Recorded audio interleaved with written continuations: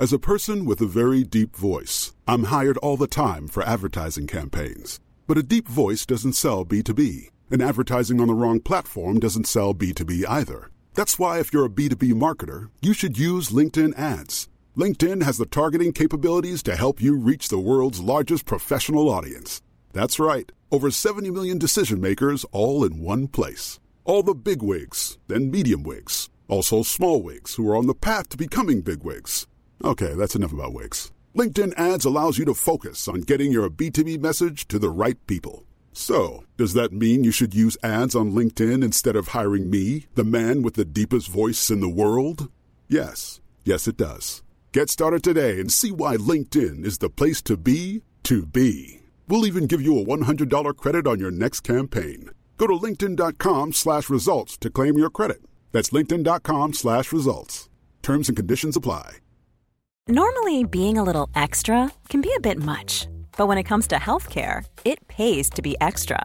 And United Healthcare makes it easy with Health Protector Guard fixed indemnity insurance plans. Underwritten by Golden Rule Insurance Company, they supplement your primary plan, helping you manage out-of-pocket costs without the usual requirements and restrictions like deductibles and enrollment periods. So when it comes to covering your medical bills, you can feel good about being a little extra. Visit uh1.com to find the Health Protector Guard plan for you.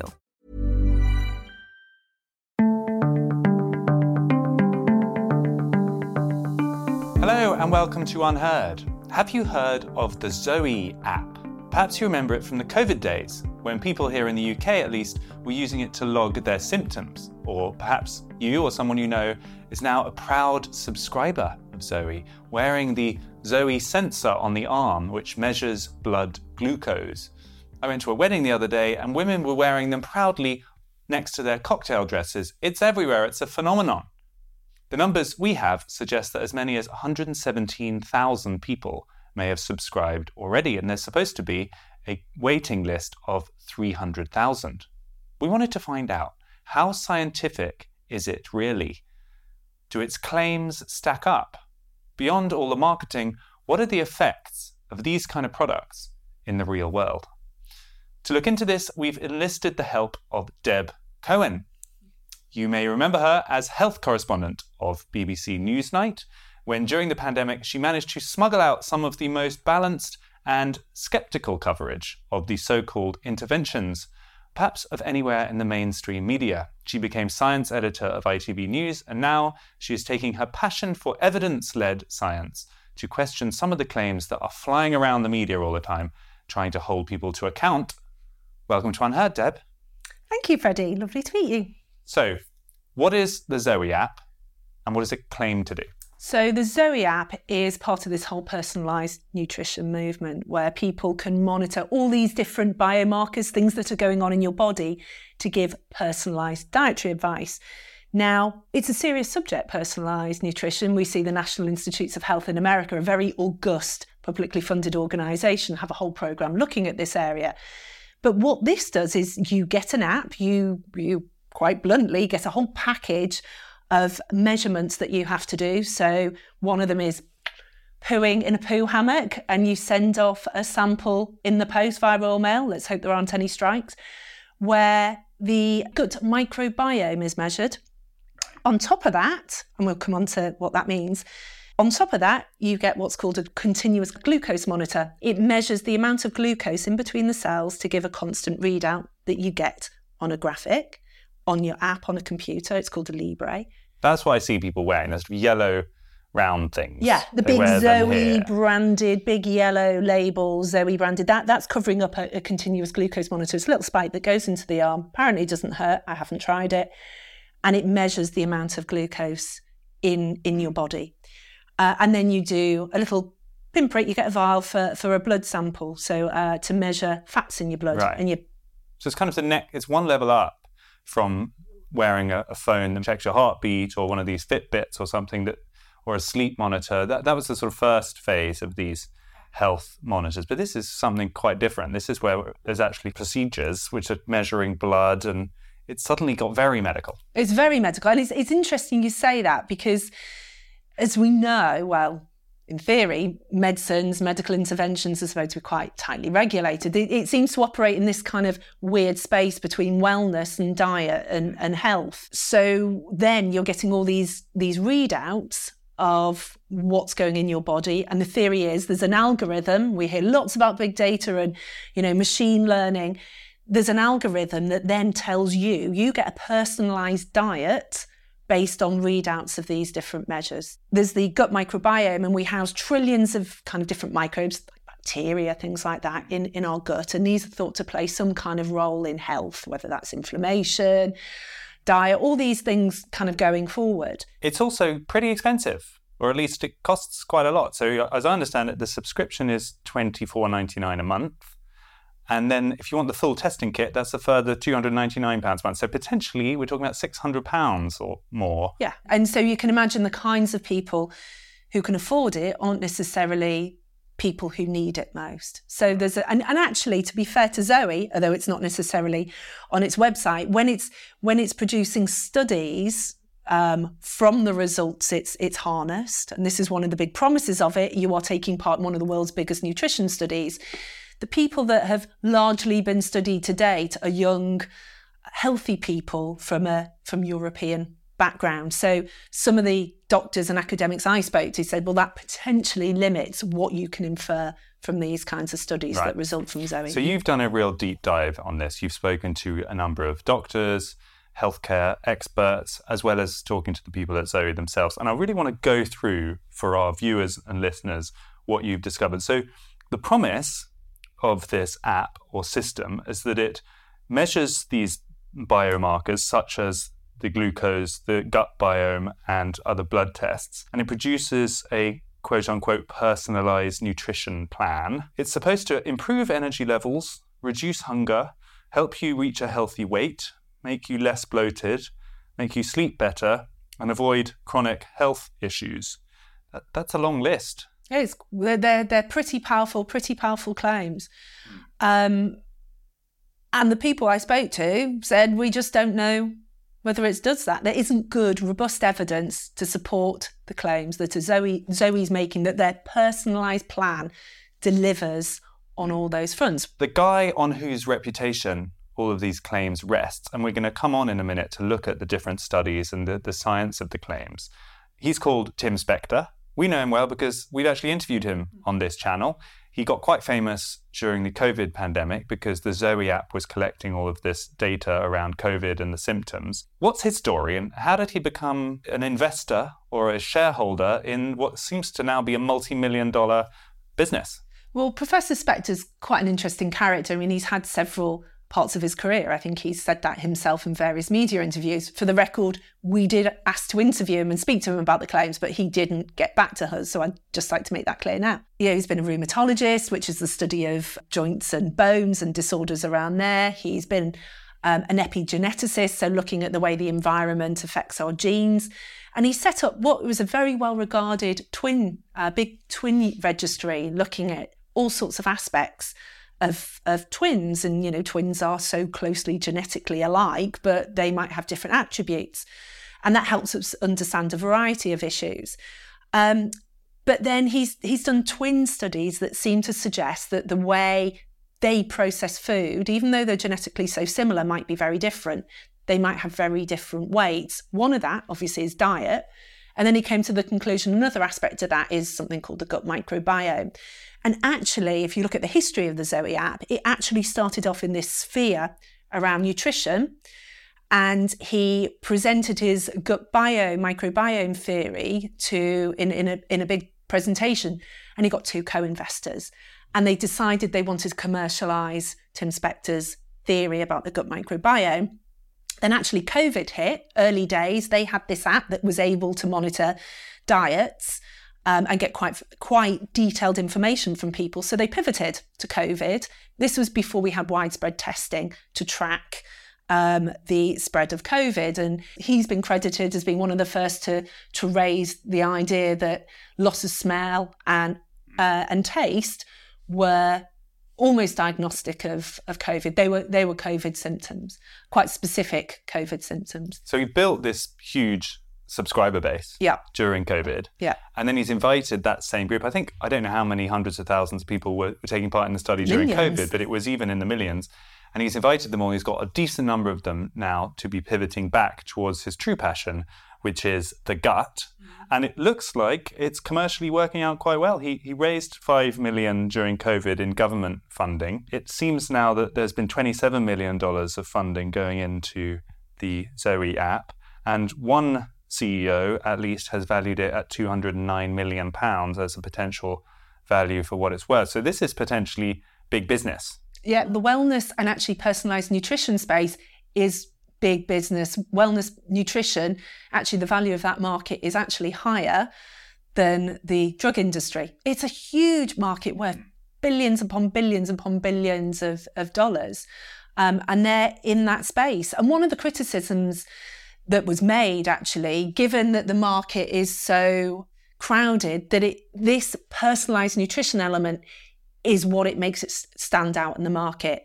And we've seen like high profile investors join the ranks. I think Stephen Bartlett, who does Diary of a CEO, and he's a BBC dragon, he's invested $2 million.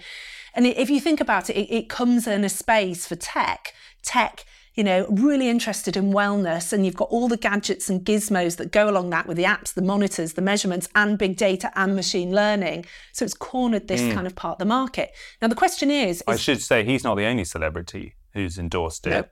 No. Davina McCall, the UK television star, I'm not sure what exactly her arrangement is with the company, but she's certainly an ambassador, promoter for it. She's talking about helping to live her best life, and it's the greatest gift ever, the ZOE app. That's quite something. And even Carrie Johnson, the wife of former Prime Minister Boris, is a fan of ZOE. So they've got some quite powerful sponsors and backers and ambassadors out there in the media. Absolutely. And Davina's very much on the front foot talking about about the menopause. And we've noticed that a lot of their marketing as well is targeting women in their peri-menopausal and postmenopausal period of their life. And she made a claim that was, the pre-menopausal microbiome is quite different to the postmenopausal biome. Davina McCall did. Davina McCall, and that's why we feel differently. Now, you might question that, might raise an eyebrow at that. Where's the evidence for that claim? And there might be other reasons why people feel differently before and after menopause. Exactly. And on TikTok, people are talking about their journeys with ZOE and looking at their kind of glucose levels and talking about need to get it flatter and avoiding spikes. And so there's a lot of talk around it. And actually, when I speak to medical professionals, actually, they're thinking this is quite, who you'd have thought maybe would look at evidence in a slightly different way. They're intrigued by this prospect and testing it themselves or using it themselves. So, it has got a big fan base. And actually, if you look at their website, it's not surprising. I mean, you've got the names of Stanford, Harvard, King's College London, all over it, because that's the research team that are working on it. And then they've got publications such as, Nature Medicine, the BMJ, my old employer, the Lancet, all over their website. And they link, and this is what's really interesting. This is why you have to get quite forensic. They link to abstracts of research publications. Now, I've been a journal editor. I know an abstract can only tell you so much. You actually need to read the full paper, which is what I've done with my co-author, Margaret McCartney, who is a GP in Scotland and is very into evidence-based medicine. We've accessed these full studies, and they're behind access controls on websites, to read the kind of detail of what the studies can or can't tell us. So let's dig into some of those then. So the first question is this matter of the glucose monitors and whether they are appropriate technology for healthy people to wear. What has your research kind of revealed about that and the people you have spoken to? And we've spoken to a range of people, including from the National Institutes of Health in the US, who are conducting very well-controlled studies into these machines, through to people who are working in metabolic medicine, consultants metabolic medicine and dietitians. And, there's consensus actually for people who have type 1, type 2 diabetes who use insulin. These are really valuable devices because you can track when you need to tweak your insulin. Because if your glucose levels go too high or too low, it's dangerous. It's dangerous. that's not the same necessarily with a healthy adult. Our glucose levels are under constant homeostatic control. You know, they go up, they go down, we release insulin, we release another hormone called glucagon, and it's constantly kind of in balance. And what's really interesting is speaking to people, they're like, we don't know. We might be able to define what disease looks like. That's diabetes. And even that, and again, working on a medical journal, you can kind of see sometimes these thresholds are really subject to debate, what a disease actually looks like and the parameters of disease. Doctors don't always agree, and pre-diabetes, diabetes falls into that kind of rubric. But for healthy people, we don't always know what full variation looks like. We don't know, and this is what they were telling me, we don't know what spikes and dips, what the short-term impact on health is, in healthy people this is, let alone the long-term healthy impact. So, for example, Dr. Kevin Hall, who's from the National Institutes of Health, they've done some really rigorously, tightly controlled studies on these continuous glucose monitors, and where people go and spend a month at the NIH in America in their clinical centre. They sleep there, they live there, they have their exercise controlled, they have their sleep controlled, they have their meals controlled. So researchers know exactly what is happening to their bodies, what they're putting in and out. Because one of the issues we know... And what have they found? And what they found is that 2 different glucose monitors, so they've looked at 2 particular brands, one of which ZOE uses, and that's the Abbott brand. One goes on your arm, one goes on your tummy, and they give very different readings. So you can have a meal and one will tell you your glucose is high and the other one will tell you your glucose is low. So is that because there's different amounts in different parts of the body, or is it just the instruments don't measure very accurately? Well, again, there's all sorts of hypotheses what that might mean, but we know there's inter-device variability. Then on top of that, they looked at the same device, what happens if you eat one meal one week compared to that same meal another week. So they change the circumstances, the regime that someone's under in week 1 compared to week 2. And that same meal can give very different readings. So this goes to the heart of the claim of the whole project, because the idea is that by monitoring your glucose, you understand what a bad or a good level or reaction looks like, and you adjust your diet accordingly. But if we can't trust the measurements as much as perhaps some of the users do, and if your body might respond differently at different times to different meals anyway, what's the basis for the whole technology? And that's a good question. They might say, ZOE might say, and they haven't said this to us, over a period of time, those fluctuations average out and we get a readout of how well your body responds to glucose. The issue that Dr. Hall said is that's not how it's used in real life.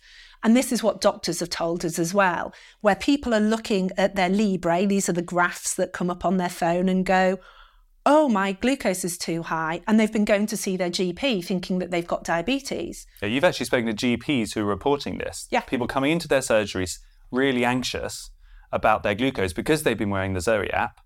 And it turns out they're totally healthy, but they've just been worried for no reason. Absolutely. And so the question then becomes, how much are we increasing health anxiety?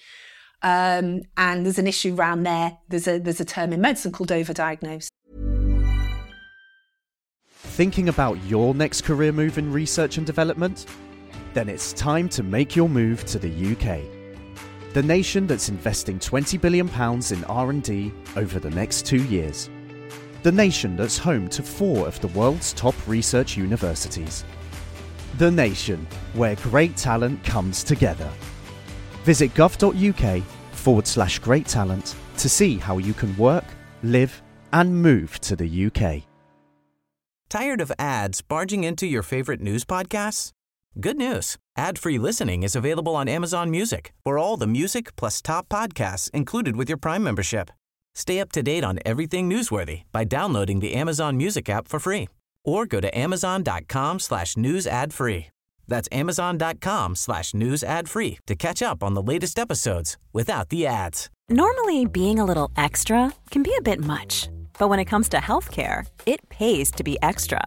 And United Healthcare makes it easy with Health Protector Guard fixed indemnity insurance plans. Underwritten by Golden Rule Insurance Company, they supplement your primary plan, helping you manage out-of-pocket costs without the usual requirements and restrictions like deductibles and enrollment periods. So when it comes to covering your medical bills, you can feel good about being a little extra. Visit uh1.com to find the Health Protector Guard plan for you. Hey, I'm Ryan Reynolds. At Mint Mobile, we like to do the opposite of what Big Wireless does. They charge you a lot, we charge you a little. So naturally, when they announced they'd be raising their prices due to inflation, we decided to deflate our prices due to not hating you. That's right. We're cutting the price of Mint Unlimited from $30 a month to just $15 a month. Give it a try at mintmobile.com/switch. $45 up front for 3 months plus taxes and fees. Promo rate for new customers for limited time. Unlimited more than 40 gigabytes per month. Slows full terms at mintmobile.com. So on this question of spikes and troughs of your glucose level, what we've got is potentially hundreds of thousands of people shortly who are really obsessing about their glucose level all the time and possibly drawing the wrong or completely kind of random conclusions from it. It's not making them healthier, it's making them less healthy. Yeah, and that is the area of uncertainty until we've, and at the moment, and what I'm very cautious of is we're unpicking the science. We don't want to be guilty of bad science ourselves and relying solely on anecdotal evidence, but this is the point of thorough evaluation. This whole process needs evaluating properly and the impacts of using this kind of device. Because one of the other things we say, we've been told, and we haven't, quoted individuals because of patient confidentiality, is that people sometimes are severely restricting their diets. And what happens, and this is again what we've been told by doctors, is because people can trace their glucose, you can't trace the other metrics day to day, but you can look at your glucose. Glucose is the metric that becomes the be-all and end-all. So glucose becomes the measure by which you experience things. Oh, I'm feeling stressed. That must be because my glucose is going up and down. Or I'm waking up in the middle of the night because, oh, look, my glucose is dropping. And they don't know how to necessarily to interpret it. So you've spoken to Dr. Shivana Misra, who is a consultant in metabolic medicine at Imperial College London. And she says, we have no robust evidence base to suggest that those rises and falls are signalling anything untoward in the present or that they have negative consequences in the future.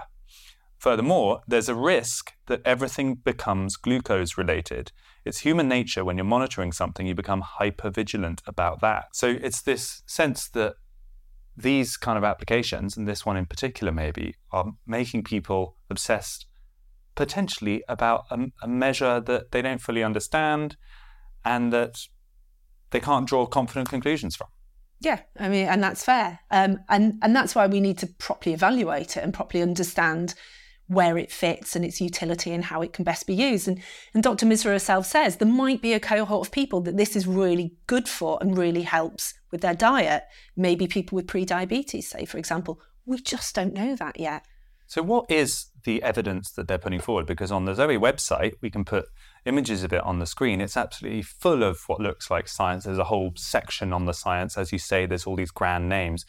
Have there been proper clinical studies comparing a control group to users of the ZOE app that show provable, measurable improvements? What we've got on the website at the moment is a lot of what we call observational data. And they have a role. They tend to be what we call hypothesis generating, but they can only show association. And Tim Spector himself says that when he's writing in medical journals. One of the flaws or one of the issues of nutritional studies have been they are largely observational. You only need to open the paper one week, coffee causes cancer, the next week it decreases heart disease. Same with red wine. This is one of the issues with nutritional studies. So he's actually been on record saying that we need to be cautious about exactly these kind of studies because you find chance correlations. This went up at the same time as that. It must be causal, when actually it's not. To be flippant, it might be like saying, well, look, more people with blonde hair smoke, therefore blonde hair causes smoking. We know that is just a correlation and an association, doesn't mean one leads to the other. So what kind of evidence would you like to see that isn't there yet? Are they trying to do proper studies? What's the scientific status? To be fair to ZOE, at least they are trying to do studies, and that was something that people were saying to us. They are trying in this space where a lot of companies don't even bother. They'll market and don't bother necessarily to do the robust studies. Although they were critical that a lot of the big claims on the ZOE website, that's 70% improvement in energy and relief of gut symptoms, came from an internal survey that is unpublished. And we asked ZOE for that survey because we wanted to be able to assess what questions they'd asked and how they select the cohort. So even though they claim to be a big science company, they're relying on surveys for their claims. And people have been critical about that. The claims that you make should be based on robust science as opposed to internal unpublished surveys. That said, they are doing a clinical trial, and they did point us in the direction of this, and it's not published yet. But one of the things, and to be fair to them, this is a big positive, they've registered it on a database called clinicaltrials.gov. And that's a big US-based registry of clinical trials that are being done. And before you start the trial, you register it on this database. So the likes of I can go and look at it and go, well, this is the study design, this is how they're doing it, this is where they're recruiting. And this was started in 2007. And so Margaret and I have gone back to look at this trial to see what they're doing. And there are concerns about the trial. So what they've done is they've included the whole of ZOE's paraphernalia. So all the testing, all the support that you get with the ZOE app, the recipes, that's in one arm of the trial. And the control group, they're just getting a leaflet with US dietary advice. Now, all that tells you is the whole of ZOE's paraphernalia is better than getting a dietary leaflet. Well, you might expect that to be true. But what it doesn't tell you is it is, in all of that it's the specific personalised algorithm that is making the difference. A fairer trial might have been to give somebody exactly the same ZOE app, but the recommendations from one group are based on the personalised advice, and the other group aren't personalised. Well, they get all the same advice. So they're getting all, for example. So you wouldn't know whether it's using the algorithm or not, and that would be a better test of how well the algorithm works, as opposed to here's a leaflet, here's all the support, all the advice, all the testing that you get. And the other issue with that is it's not blinded. So you know whether you're in the getting the leaflet or you're getting all the paraphernalia of ZOE. And that introduces bias. So they've designed a study which compares a group of people who are being constantly reminded about eating healthily via this app. Yeah. And whatever the recommendations, they are being reminded to think about their diet all the time, versus a group that just got a leaflet and then they can forget all about it. Quite possibly they might get better results for the ZOE group, which they will claim is based on the technology, whilst it could be any number of factors that are in that stuff. Absolutely. The long and the short of it is, at least as regards the personalised advice, the glucose monitor, we don't yet have concrete evidence that it works. No. I want to talk about the fecal monitoring, because this is one of maybe it's the kind of weirder end of the ZOE offer, but essentially you defecate you've described it as a hammock. So you attach a little pouch to the toilet, you defecate in it, you then take a sample and put it in the post and send it off, and it gets analysed. Is that basically how it works? And the readout you get is you either have a good or bad microbiome.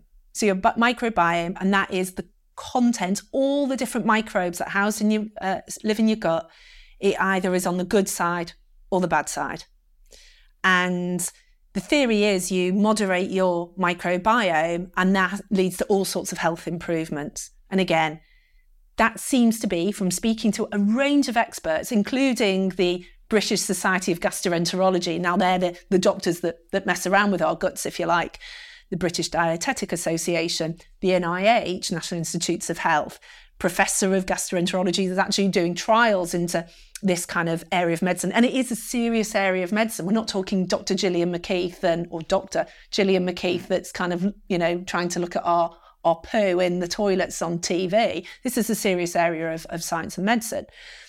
But at this stage, what they all say is we don't yet have good evidence to say what is good and bad microbiome. We don't have good evidence to get a single readout, let alone what are the dietary interventions we need to do to change that to impact on health. It's another quote here you've got. This is Professor Tariq Iqbal, who is a gastroenterology consultant who runs trials into fecal microbiodata transplantation in people who have bowel disorders. So he's doing this full time. And he says, quote, "At the moment, there is no reason to get your microbiome generally tested. We don't have good evidence about what a normal microbiome looks like. It's more complicated than simply saying there are bad and good bacteria in the gut." So once again, it's this same feeling that people are being rushed to maybe overly simplistic conclusions, thinking they're part of a fully scientific study. And who knows whether the conclusions they reach are going to be good for them or not. Yeah, and we don't know that. And the problem is with the ZOE trial, the way it is set up, it is not necessarily going to tell us that either. So at the moment, I mean, it's a fascinating area of study, and everyone we spoke to, if and when we can, have dietary advice based on these different metrics, we will be doing that. But we're just not there yet. We're quite a long way from it. So you spoke to ZOE, they have responded, and they've said that their data shows members who follow ZOE advice, including gut booster foods, see an improvement in their gut microbiome score, which is a mix of good and bad microbes, although the score maybe is contentious on its own. But furthermore, the conclusion that they have quoted is drawn from this internal study of 450 members who followed their advice for 12 weeks. That's where they get the 70% have more energy, 85% improve their gut health, and other improvements in the menopause systems. All of this is heavily promoted across the website as well. So we got big claims relying on quite fragile evidence. And again, with the microbiome, there's lots of companies that are offering this. ZOE, I think it's only fair to say ZOE is not the only one. What ZOE claim to do is they're linking all these different biometrics together or biomarkers together to give a personalised score. So, and again, speaking to doctors, they were having people phone concerns from a commercial gut microbiome testing company that they have a good and bad microbiome and what can they do about it? But there's no clinical advice to give at the moment, and that is an issue. So do you think there's an issue about people measuring too much, potentially? And it's not just the ZOE app here. There is your Fitbits, your Apple Watches, your heart monitors, your sleep monitors. I know at least one person, anecdotally again, who became so obsessed with their sleep monitor that they'd be worried all day that they hadn't had a good enough night's sleep based on the sleep score they got, and it made them sleep badly the following night. There's this issue of unforeseen consequences of maybe changing behaviors based on one particular thing that you can measure is itself a new health problem. Yeah, and there's whole areas of medicine dedicated to overdiagnosis and disease mongering. I was speaking at a conference only in August about these kinds of issues. And there's an idea, this thing in medicine where you think, well, the more we measure, the more control we have. Well, not every test is useful. Not every test tells us anything meaningful that we can do for our health, and actually might cause harm. And we've got examples of people that maybe are measuring their blood glucose who are healthy, that are totally modifying their diet, and we don't know the long-term impacts of that. And it can create great anxiety. What we need is good science and good evaluation pinning it all. But just because something is measurable in our bodies doesn't mean it tells us anything meaningful, and doesn't mean we should necessarily measure it. So in a way, the opposite approach might be healthier, which is to step back from obsessive measurement, focus on more overall intuitive living standards and lifestyle choices that your granny could have told you, do some exercise, eat your veg. Am I being too simplistic here? But I mean, do you think we'll look back in generations to come and feel like those kind of old-fashioned ideas were just better for overall health than this obsessive digitized technology? Oh, it's a good question. And I think each technology will have its own set of evaluations. It's not going to stop anytime soon. I mean, we've seen the kind of proliferation of AI and the proliferation of health tech, and there will be very good uses of it. But in terms of our day-to-day well-being, I think at times, it's an open question whether we're doing more harm than good. I don't want to bring everything back to COVID here, Deb, but it does feel, and I know you and I have discussed it, and you were paying enormously close attention during that pandemic, that exactly this compulsion towards particular metrics that you could put on a chart to the exclusion of everything else, to the exclusion of unforeseen side effects, was very much a feature of the COVID era, where the whole of society was trained to obsess only about infection levels of COVID-19. And we're now learning about the secondary effects of some of that. Do you think that era is part of this? It's not an accident that the ZOE app came out of a COVID app, that somehow it's turned us all into armchair doctors, armchair scientists who want to have all the data ourselves and obsess about charts? Well, some things, bluntly, are much easier to measure than others. And that's always a challenge. You obsess about the thing you are measuring and the thing you can measure sometimes, and you're trained on that. Your eyes are focused on that to the exclusion of a big picture, to the exclusion of things that are harder to measure, more complicated to measure. We might know the consequences of, a long time down the line. And that's always a risk. And to a certain extent, I think some of these apps, not all, I don't want to, say that's about all of them, that is a fault for quite a lot of them. We see what's in front of us here and now, and it can be quite hard to work out what the broader consequences are. So your message to people back home is what? Be skeptical about some of these new technologies. Dig deeper into the science. Tune into your next report for Unheard and make sure they've sort of dug more deeply, or just stay away from them altogether. What is the message we should take away? Well, I think it's just healthy scepticism, isn't it? Ask the questions. And I think part of the issue is some of these things are incredibly complex. When I was looking at this, I was thinking, I'm going to be Scoop. Someone else is going to do this stuff. And when you dig down, it's actually, medicine's complicated. These are complex systems and we don't always understand it. And so, be a bit sceptical. Ask questions before you go out and buy one of them. Deb Cohen, thank you so much. Thank you. That, I think, is a really good message to end on. So if you're thinking about buying one of these things or a similar health product, we are not saying do not. We're not saying these are evil or bad, nor are we saying, for the sake of clarity, that anyone is doing anything wrong or that there's any malpractice. What we are saying is there's a lot of marketing, there's a lot of famous people involved, there's a lot of money, and these fads come and suddenly everyone is taking part. Maybe we should at least just be skeptical and careful and think twice before spending £600 on something that is based on, so far, quite fragile science. Tired of ads barging into your favorite news podcasts? Good news. Ad-free listening is available on Amazon Music for all the music plus top podcasts included with your Prime membership. Stay up to date on everything newsworthy by downloading the Amazon Music app for free or go to amazon.com/news ad free. That's amazon.com/news ad free to catch up on the latest episodes without the ads. Thinking about your next career move in research and development? Then it's time to make your move to the UK. The nation that's investing £20 billion in R&D over the next 2 years. The nation that's home to 4 of the world's top research universities. The nation where great talent comes together. Visit gov.uk/great talent to see how you can work, live and move to the UK. Thanks for tuning in. This was Unheard.